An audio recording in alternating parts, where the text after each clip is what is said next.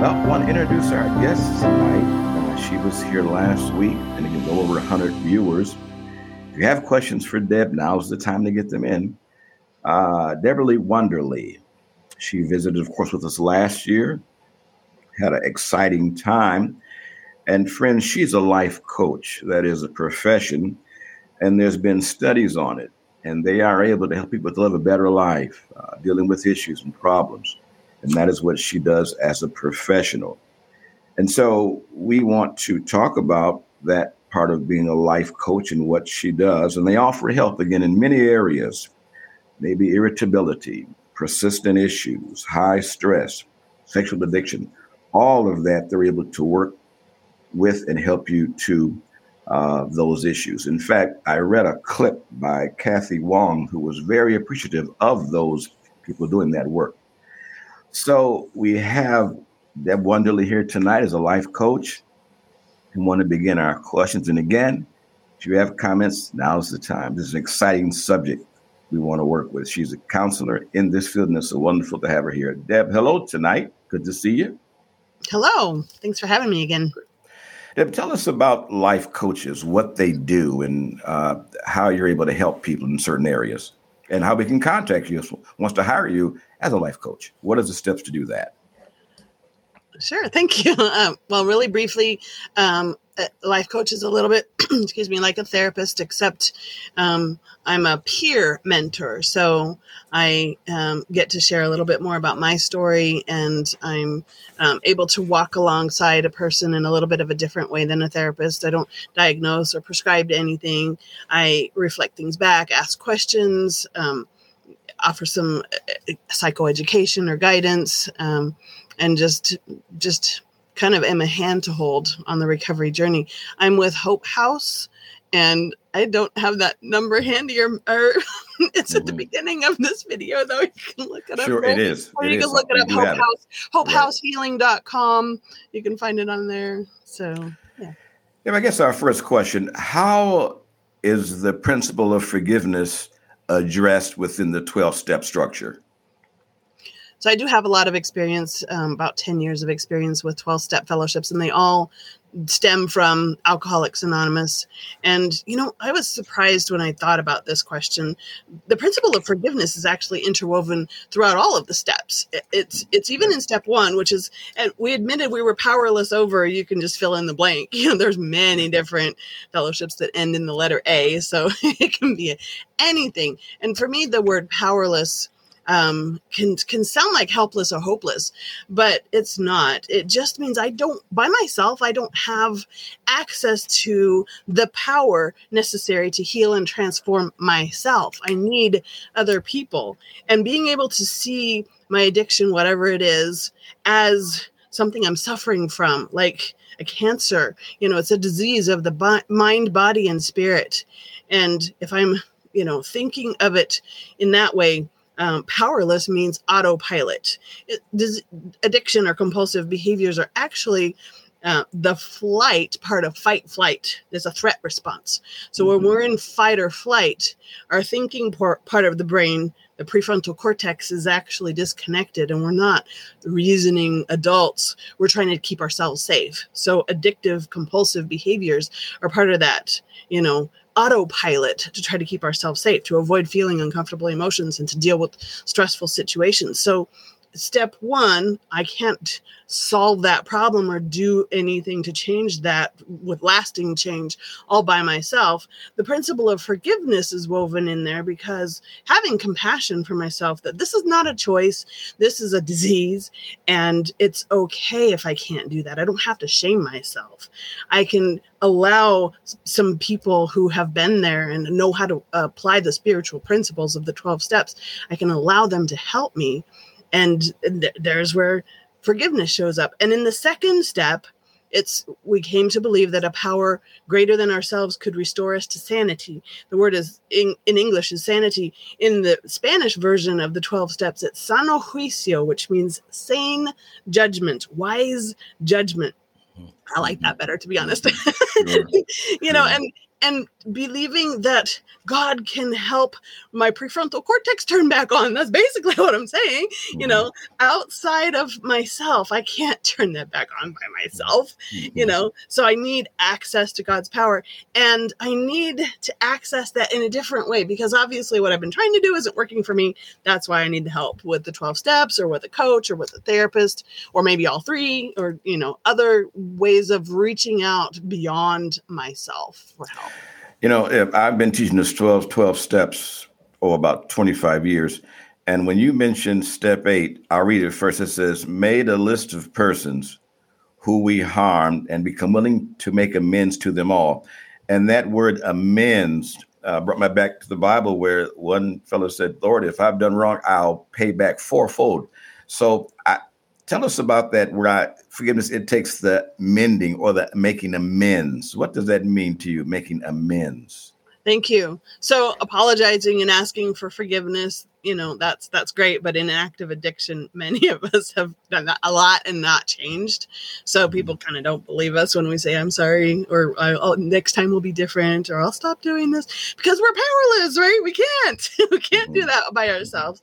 So once we've worked and applied the principles of the other steps, we have more access to the enabling power of Christ. My higher power is God, Christ. And once I have access to that power, I've taken a look at what's blocking me from connecting with God, and I've asked for that to be removed. And then I'm ready to take a look at harm that I've caused. And once I've determined how my actions have impacted another person, then I'm ready to own what I've done and talk with them, or maybe write a letter, or, you know, if it's not possible to make a direct amend, there's a way to make an indirect amend, to right the wrong, repair, restore, amend, fix. So like if I stole something, I can return it, or if something was broken, it can be repaired or replaced, or if something is lost, maybe I can look for it and help find it. So the principle of restitution is a really important part of the repentance process. Because if we don't recognize what harm we've done and feel remorse for it, and then try to make things right, it's just empty apologizing, and that's actually not that's not part of the recovery process. Now, Deb, let me step in here for a moment. What about those things that you've broken emotionally? You know, you've mentioned stealing, you know, those are physical things. You can return the item, you can, you know, fix certain things. But what about those wounds that you can't fix? How do we mend that? Good question. A good question. And, you know, that points to some really important things to recognize, like stealing somebody's virginity, for example, because I'm really familiar with recovery from sex addiction. That can't be fixed in the way that we have the ability to fix, you know. So for those, sometimes trust in a relationship is another example. Sometimes that can be rebuilt and sometimes it can't. So there's some certain things we can't make direct amends for. But as we continue our recovery process, we do want to put back positive energy into the world and try to set right some of the harm that we've caused in a certain way. So we can make indirect amends, like maybe donating to a cause that helps victims of domestic violence, or other type of maybe helping somebody that reminds us of somebody that we have harmed. You know, if direct contact or direct amends will, you know, injure ourselves or others, and it's not a great idea. You know, like I wouldn't want to tell somebody that I had an affair with their partner. That's just going to cause more problems, you know, or tell the partner, whatever. I wouldn't want to insert myself into a situation where it would cause more issues. So I need to find a way to set right as best I can, clean up my side of the street. Because the amend is not for the other person. The amend is to clean up my side of the street, so I'm not carrying that. But ultimately, it's God that removes that culpability, that guilt. You know, He's the one that can proclaim me clean. And it's through the power of the sacrifice of Christ, I believe, that makes that possible for me to be cleansed of stuff like that. And it also heals the person that I have harmed, too, if they let him. And then I'm guessing that when I have the attitude of trying to amend, that should change me. That will affect my constitution, my ability. All that will affect that my whole way of life when I'm trying to amend as best I can. People will see that. Will people see that and observe that in me? Yes, absolutely. And I also remember that the results are not in my control. I've got to do what I can and do my part as guided by my God and others that are kind of, I wouldn't recommend doing this process on one's own, because our own thinking sometimes is not, it can be clouded.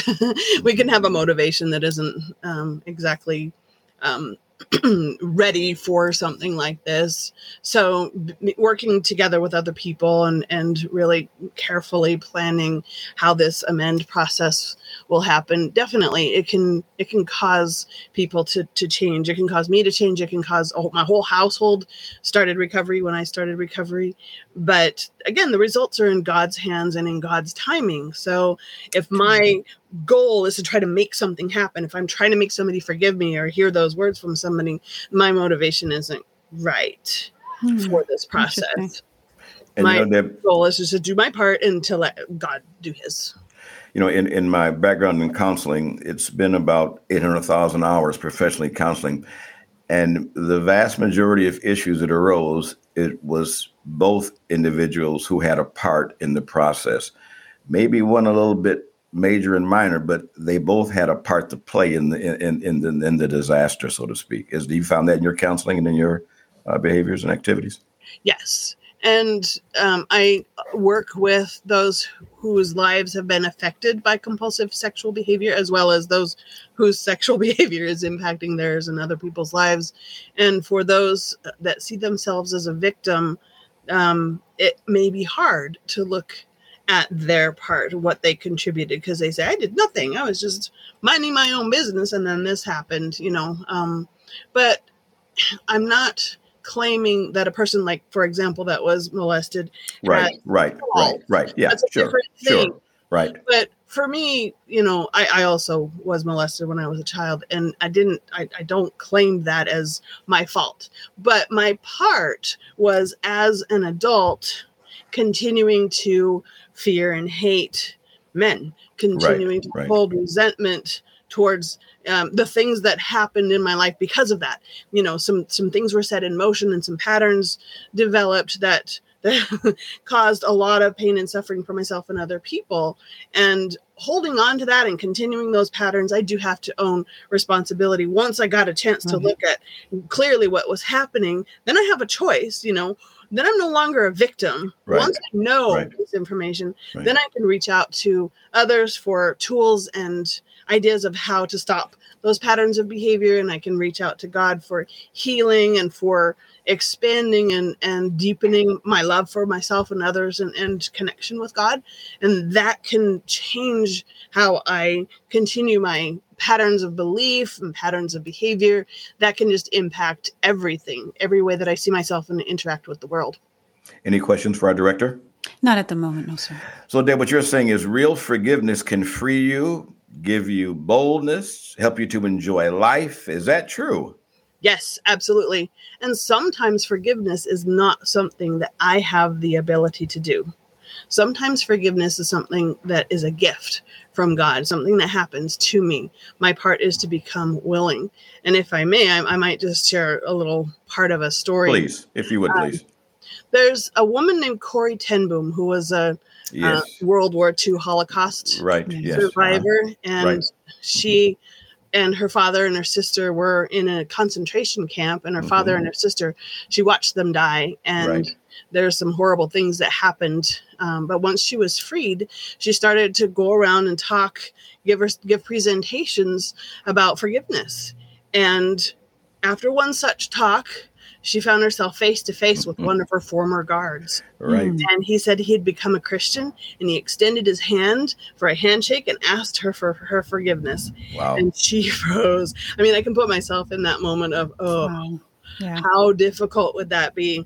And, in her words, she said, forgiveness is not an act of the will.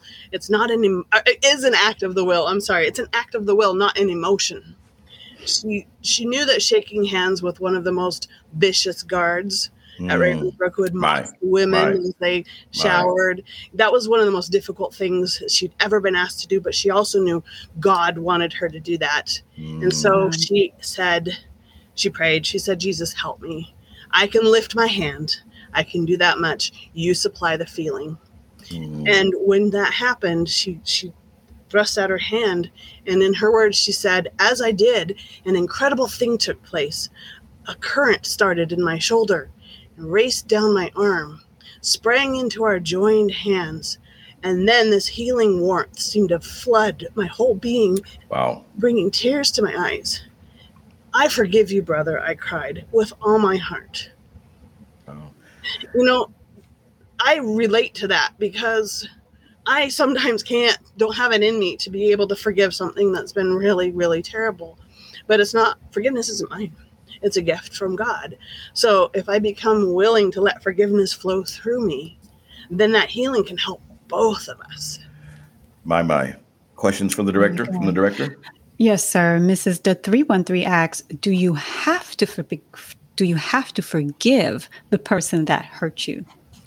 Good question. Good question. You know, for me, there's no have tos. If I want to continue blocking myself from connecting more fully with God or connecting with other people, I can. It's a choice, you know. But for me, forgiveness, again, is not about the other person. It's for me. And forgiveness doesn't mean that I make everything okay, what was done to me. Sometimes legal action needs to happen. There needs to be accountability, you know, for certain things. But what forgiveness is for me is letting go of what I'm holding against them. I'm kind of taking them off the hook, so to speak. I'm letting them down off of what I am holding against them. And I'm not keeping that anymore. That doesn't mean I have to be in contact with the person or be best friends with them. That you know, it doesn't have to mean anything else except for I'm just freeing myself from that burden that I'm carrying, or asking God to help me free. Because sometimes, like I said, I need help in being freed from that. Friends, this is Wounded Hearts, Wounded Churches. If you've been wounded, leaving the church, in the church, whatever, we want to be a source of love for you, that you can be reconnected. God can heal those wounds. This is Deb Wunderly tonight to talk to us about these issues. So stay tuned. We want to do what we can to be a support system.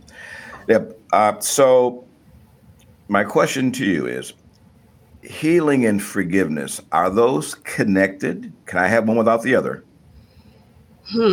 That's a really good question.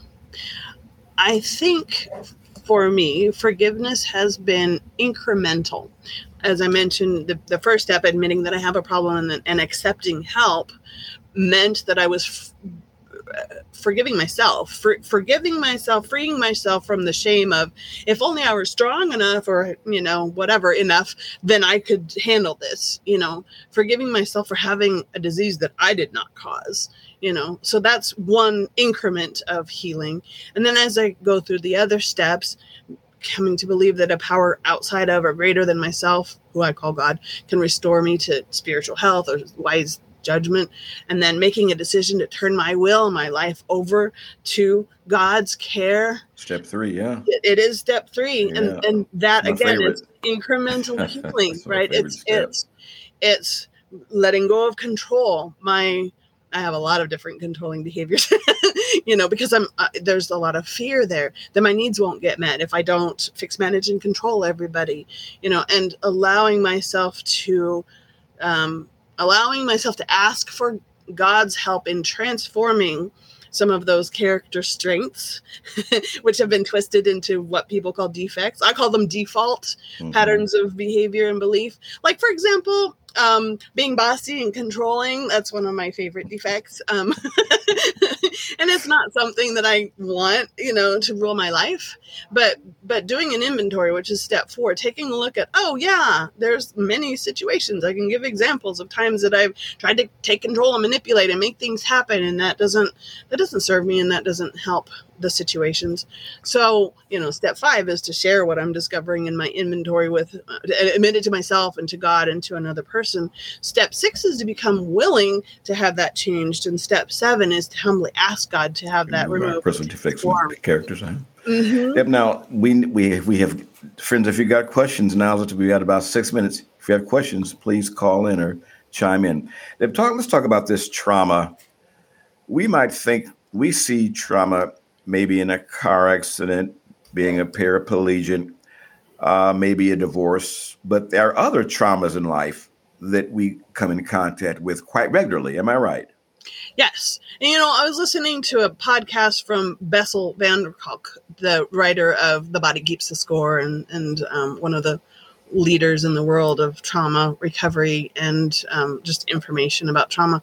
And he said something really interesting. He said, it's not the event, it's the residue. It's what happens, the after effects that happen. The after effects can many times be worse than the trauma itself. Absolutely. Yes. So it can be anxiety, it can be depression, it can be physiological. A lot of inflammation in the body can be traced back to trauma.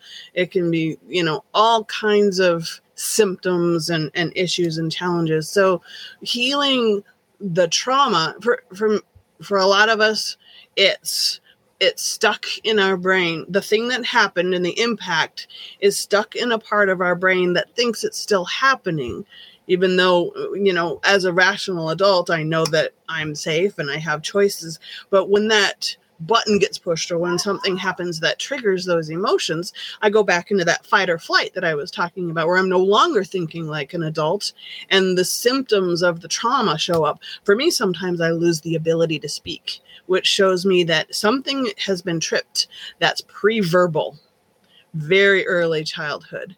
And so when I recognize that I'm going into that space, I have just a little bit of time where I can do something to get back in my body, to get my body back online, to remember that I'm in the present and that I have the ability to communicate and I have power and choices that I did not have at that time. Even if I can't remember what it was, my body is still back in that reaction. And so I need to have help sometimes in learning how to deal with that when that happens and catch it so that I can get myself back regulated and back in the present.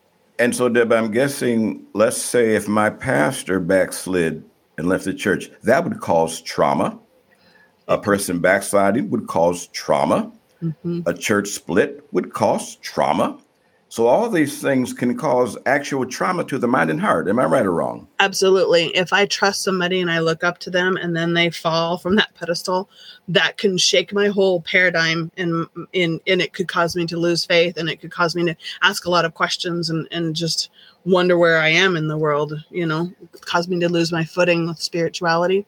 Yeah, it could have a lot of impact. I would call that trauma. Mm-hmm. Yep. Statistics indicate 2 years ago, 38% of ministers, women and men, had inappropriate contact with someone in the church. 38%. Before COVID, between 80 and 100 ministers would sit down every Sunday giving up their posts. Pre-COVID, statistics say quite clearly about 8,000 churches close up every year. And I'm sure that causes trauma. So, Deb, what can a person do if they've been traumatized? Well, we can't heal from it by ourselves.